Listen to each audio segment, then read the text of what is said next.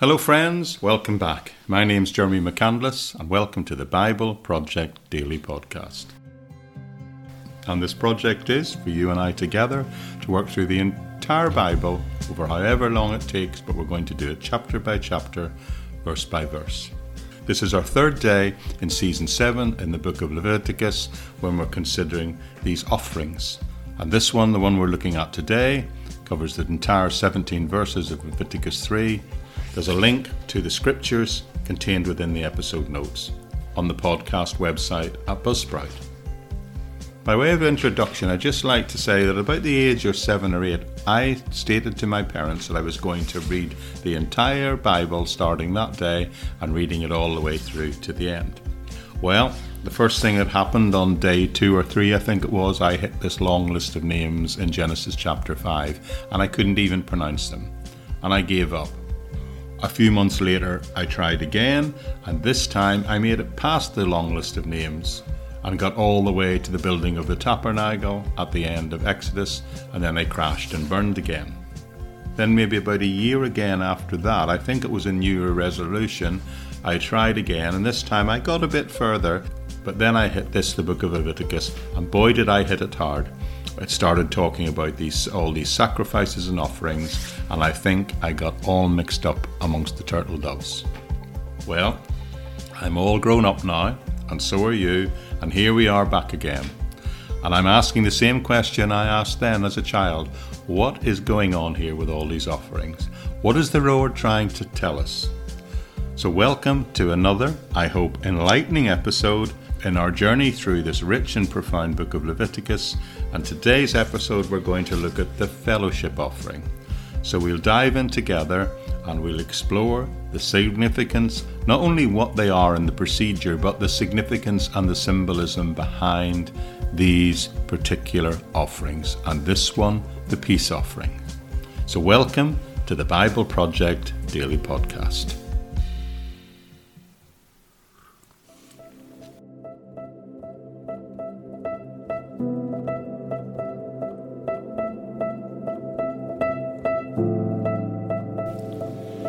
So what does this all mean? Well, one clue, a big clue, is that we know that these religious rituals, we'd call them today, have been given to a redeemed people. They aren't sacrifices that are meant to get people to a good place with the Lord. They are given to a people who've already been redeemed and saved when they were brought out of Egypt. Another clue to their meaning is found in chapter 2 when we were told that these are a memorial, a remembrance to the Lord. Now that's significant. That's a big clue as to what the Lord is trying to say to them and to us today about what these offerings mean. It's a case of God is saying, He's using these as a way of saying, these are some certain principles I want you to remember. Now, the first thing we encountered in the first offering was something called the burnt offering, and we discussed that when we went through that chapter a couple of days ago, and we talked about the fact that the people could bring a bull, a male bull, a lamb, or even a small bird like a dove or a pigeon if their means were limited. This burnt offering was something that the Lord wanted the people to remember. And I would suggest that the purpose of it, the point of the offering, the blood offering, was that the Lord wanted to establish strongly in their minds that redemption, salvation, is by sacrifice, by blood. So of all the things the Lord wants to remember, I think that top of that list, number 1, because that's where it appears, is the fact that there is a sacrifice of blood for the atonement of people. And I think from a New Testament comparison, we can compare that very much to the Lord's Supper, which stands as a memorial, a remembrance to the same thing. In fact, Jesus says in all 4 accounts of the Lord's Supper, He's heard to utter the words, "Do this in remembrance of me." Jesus Himself says it. So the one thing God is establishing here, way back in Leviticus, thousands of years earlier, is He wants His people to remember that His death was a sacrifice and that people were atoned for by a blood sacrifice for the forgiveness of sin. Then yesterday we got into chapter 2 and there was a second offering, and this time it was not an offering of blood. It was an offering made out of flour or grain, and it was called the meal offering. And I would suggest that this is the second most important thing that the Lord wants us to remember. Or, well, at least I think you can say number one is the blood offering, and these other offerings are in the list of the main things that the Lord wishes us to keep at the front of our mind. So remember, the first was redemption is by blood, but now he's saying that there should be a meal offering. So what is that going to teach us? Well, I would suggest that amongst other things, that it's probably primarily to do with the fact that we are offering the Lord that which we would normally do and prepare and even eat daily. So this is meant to be a remembrance of the fact that the Lord provides for our needs daily, and we should in turn remember and trust Him and trust in Him for that provision. So far so good, but now, today, we've come to chapter 3, and right off the bat, it tells us this time what it is. It describes it as a peace offering. So what is a peace offering? If the purpose of this offering is to remember something and to remember and be thankful for living in peace, well, we need to understand what that term means. Well, in order to dig into this, we're going to go into the text itself. Not going to read every single verse today, but the text will be in the full text will be in the episode notes. So it's chapter 23, and I'll start today by simply reading the first 5 verses for us, beginning in Leviticus 3, verse 1, where it says, now this has been written to the person who's going to bring the offerings, and it describes them and says, when his offering is a sacrifice of a peace offering, if he offers it of a herd, whether male or female, he shall offer it without blemish before the Lord. And he shall lay his hand on the head of his offering and kill it at the door of the tabernacle of meeting. And Aaron's sons, the priests, shall sprinkle the blood all around the altar. Then he shall offer from the sacrifice of the peace offering an offering made by fire to the Lord. The fat that covers the entails and all the fat is there, and on the 2 kidneys, the fat on them, and the flanks, and the fatty lobe attached to the liver above the kidneys. It shall be removed, and Aaron's sons shall burn it upon the altar, the burnt sacrifice which is on the wood that is on the fire, as an offering made by fire, a sweet aroma to the Lord. I'm going to stop there. This is the first division of chapter 3. The whole chapter is going to deal with 3 types of this one particular offering, the thing called the peace offering. And we'll go into that in more detail in a minute. But the chapter is going to be divided into these various types of sacrifices that would be acceptable and used in the peace offering. So it began by saying that when the person who is bringing the peace offering, he shall offer it from the herd. And then if we actually drop down to verse 6, you will see that you can select something also from the flock. It actually says if he's offering a sacrifice or peace offering to the Lord, whether male or female, he shall offer it without blemish. The reason I've bounced back and forward a bit there is this chapter is not only saying what the 3 main categories of offering that are going to be discussed are, and then additionally at the end of the chapter, it's going to outline a prohibition, making it a sort of 4th element in the chapter. So that's the sort of the breakdown of it. But the first question we have to ask is, what is this term peace offering mean? What is it all about? Now, in Hebrew, peace had a very much deeper and wider connotation compared with our simple English understanding of the term peace, which generally refers to a state of peace and quiet, or refers to a state of reconciliation or harmony existing between conflicting parties. And in Hebrew, it is that true, but it's more than that. In Hebrew, the word peace, shalom, is much closer to an idea of welfare, which includes an element of prosperity. It signifies a sort of state of complete well-being in terms of health, even prosperity, perhaps, implying a whole sense of gratitude in acknowledging for the provision that God has given you in your entire life. In fact, in some of the early translations, this was translated not as a peace offering, but a sacrifice for well-being, because that has encompasses both the concept of the word meaning an element of fellowship. There's a community aspect to this state. It's something that's not just about your individual peace, between you and the Lord. It's wider than that. And we will see it's going to be encapsulated by including in this ritualized form it ending with a communal meal shared after the sacrifice. The idea is that the offerer wants to remember the fact that he has a general state of well-being, and he wants to share that. And that arises out of good fellowship with the Lord, and that should be shared with a wider group of people. So this offering involves sharing part of the animal that's being sacrificed. Part of it is going to be burnt on the altar, but part of it will be taken home and shared together, symbolizing both fellowship with God but also fellowship with our fellow human beings, which of course was initially earned through a blood sacrifice. In the opening verse, the instructions are given to take an offering from the herd, which of course is referring to cattle. But you will notice in this time the term bull is not made. It just talks about referring to taking an animal from the herd. So this time it would seem it can be either male or female, bull or cow. Now, the distinctive aspect of the peace offering is that the one offering, whether it be a bull or a cow, he will share and eat a portion of it afterwards with others, illustrating that the fellowship that exists between him and God should be shared with other human beings, other people within the community, whilst at the same time recognizing that this second element is earned by and founded upon the principle of the first, the blood sacrifice.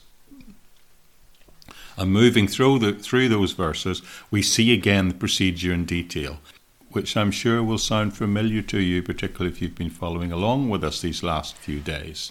The person offering the sacrifice again lays their hands on the animal's head, after which the animal is killed at the entrance to the tabernacle, and the priest again sprinkles the blood around the altar, a familiar process to the previous offerings. And in the next few verses explain the removal of these specific parts of the sacrifice, and things like fatty parts, kidneys are mentioned.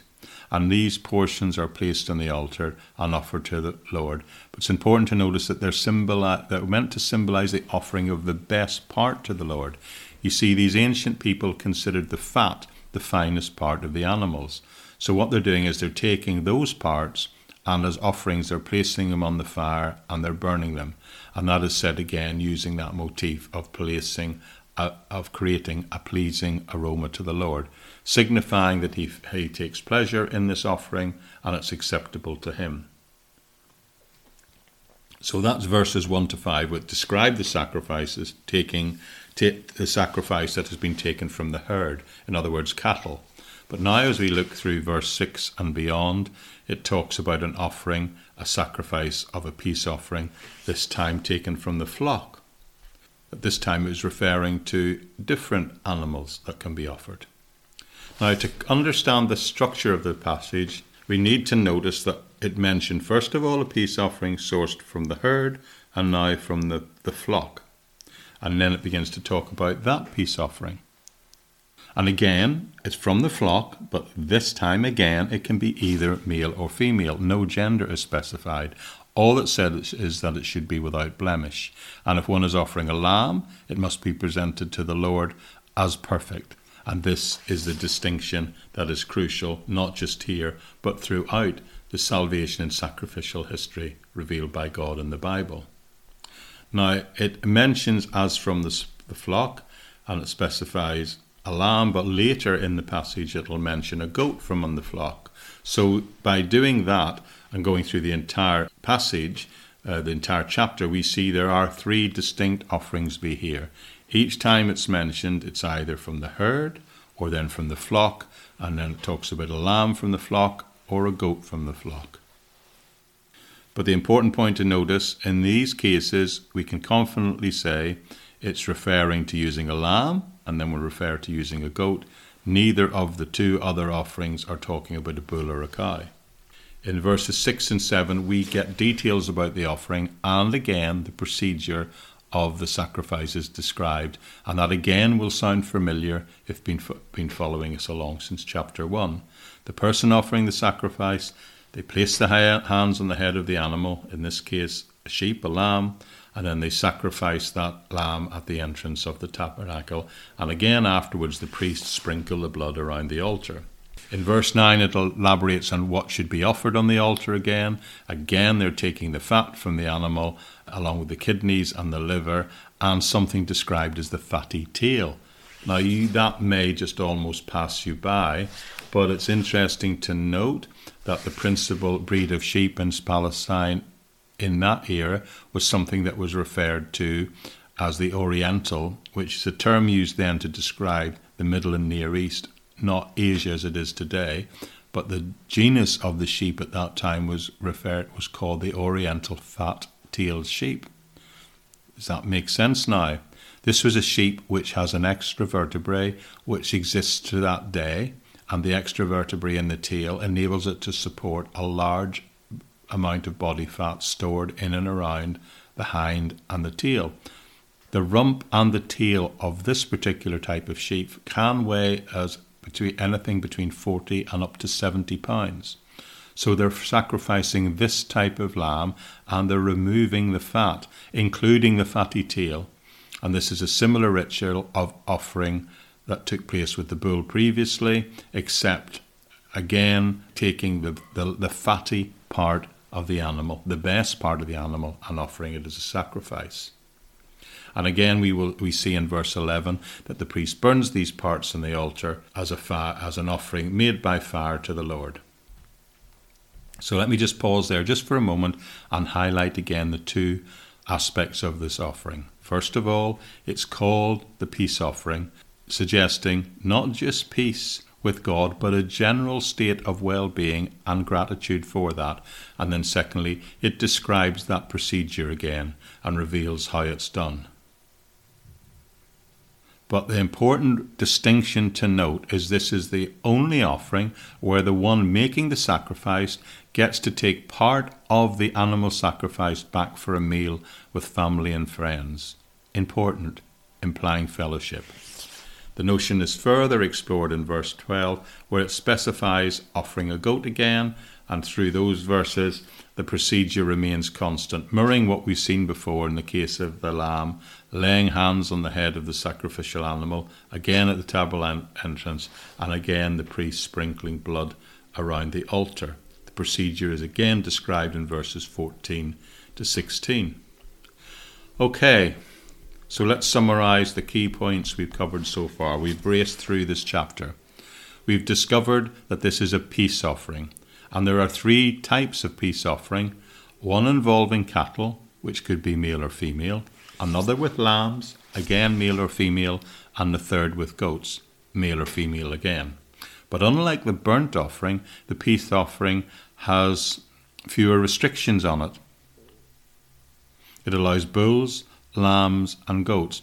Now you've noticed there are no small birds mentioned in this, and this is simply likely due to the practicality of their small size and the inability to divide them first among the Lord and the priest, and then give the person offering it something to return home with to serve as a fellowship meal. So that's the key there. And then verse 17 emphasizes that this peace offering is a perpetual statute, highlighting the importance of continuing to do that. And then putting in the two restrictions that the person offering it should not consume the fat, another not take that away, the best parts given to the Lord, and also there should be the sprinkling of the blood and not the drinking of the blood, which was prohibited as an eternal statute. So let's consider the relevance of these offerings in the context not only of ancient Israel, but how they might apply in our lives. You see, in ancient Israel, the idea behind this peace offering was simply of God creating a way to allow people to express their gratitude and make a voluntary offering and establish it by offering a vow, which will be explained later in the book of Leviticus, but a way of being thankful for the peace of God that they were experiencing in their lives. And then the benefit of that state of being was to be carried home, if you like, by eating together in a fellowship meal, together with friends and family, symbolizing unity. Sharing a meal then, as today, is a gesture of commitment and loyalty, particularly in the Near and Middle East. It remains a strong symbol of that today. Even today, at our high days and holidays, we gather together as family and friends, often to sit down together and meet. So this is, of course, a typology, a type of that which carries on into the New Testament and into the future. And in the New Testament, if you think about the idea of the fellowship offering and illustrating how the believer has fellowship with God and other believers based on the sacrifice of the cross, acknowledging that Christ's sacrifice brought us peace, allowing us therefore to have a meaningful connection not only with God, but with fellow believers. And of course we see that mirrored in the Lord's Supper. Now, very much in the New Testament, I would suggest that church attendance is just assumed. So what is meant to be our formal, structured, liturgical working out of these principles established here? Sure, we go to church, but do you just turn up and listen and sit down and passively soak up a sermon? Well, that's just one level of being part of a Christian community. Level 2 is you're meant to come together, sit and learn together, that's true, but then you're also called to serve. And all churches need to do that. You need to have some sort of program which gives people the ability to serve one another. So in the New Testament, the Lord is saying to us in many places and in many ways, yes, I want you to remember. I want you to remember to do all the corporate religious stuff if you like, but you must remember that after that you stand up and go home and don't forget to stay in fellowship with one another, to serve one another. There are some things as Christians we just cannot do alone. So if you know Christians or you're a Christian that is not in fellowship with other people, well, I urge you today to make a commitment to begin to address that, to begin to cultivate that in your life. And I do that, and I suggest that, and I urge you to go in that direction, because it's one of the things that the Lord said He wants us to remember to do. He wants us to sacrifice, yes, but He also then wants us to go and have fellowship together, to support one another, to commit to one another, to encourage one another, to be and become more like His Son, the Lord Jesus Christ. Okay, that's it for today, friends. Thank you very much for joining me. I do hope you found that helpful.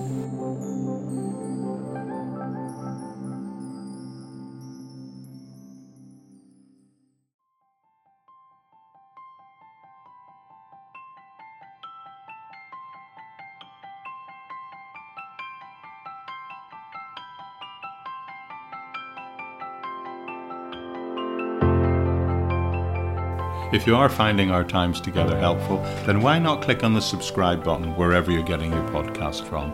That way, you need never miss another single episode. That way, you too, along with thousands of other people who are with us in this community, can make the decision to make the study, not just the reading, the in-depth study of the Word of God part of the rhythm of your daily life as well. And you can do that by just clicking and subscribing. That way you'll get a new episode pretty much every Monday to Friday every day, with the odd bonus episode at the weekend. But also, you can visit us on the Bible Project at buzzsprout.com. That's where the podcast's hosted. You've got the entire back catalogue of over 600 episodes, but you'll also find there a full episode notes page for each podcast, as well as a complete transcript of pretty much everything that I've said today. And you are free to use those resources in whatever day is helpful to you or the community of Christian believers in which you serve. You'll also find places where you can connect to this ministry on the socials and even support it if you want. So with that all said, I'll just say thanks again for joining me, and I do trust I'll see you back here again tomorrow as we work through the book of Leviticus together on the Bible Project Daily Podcast. Bye-bye now.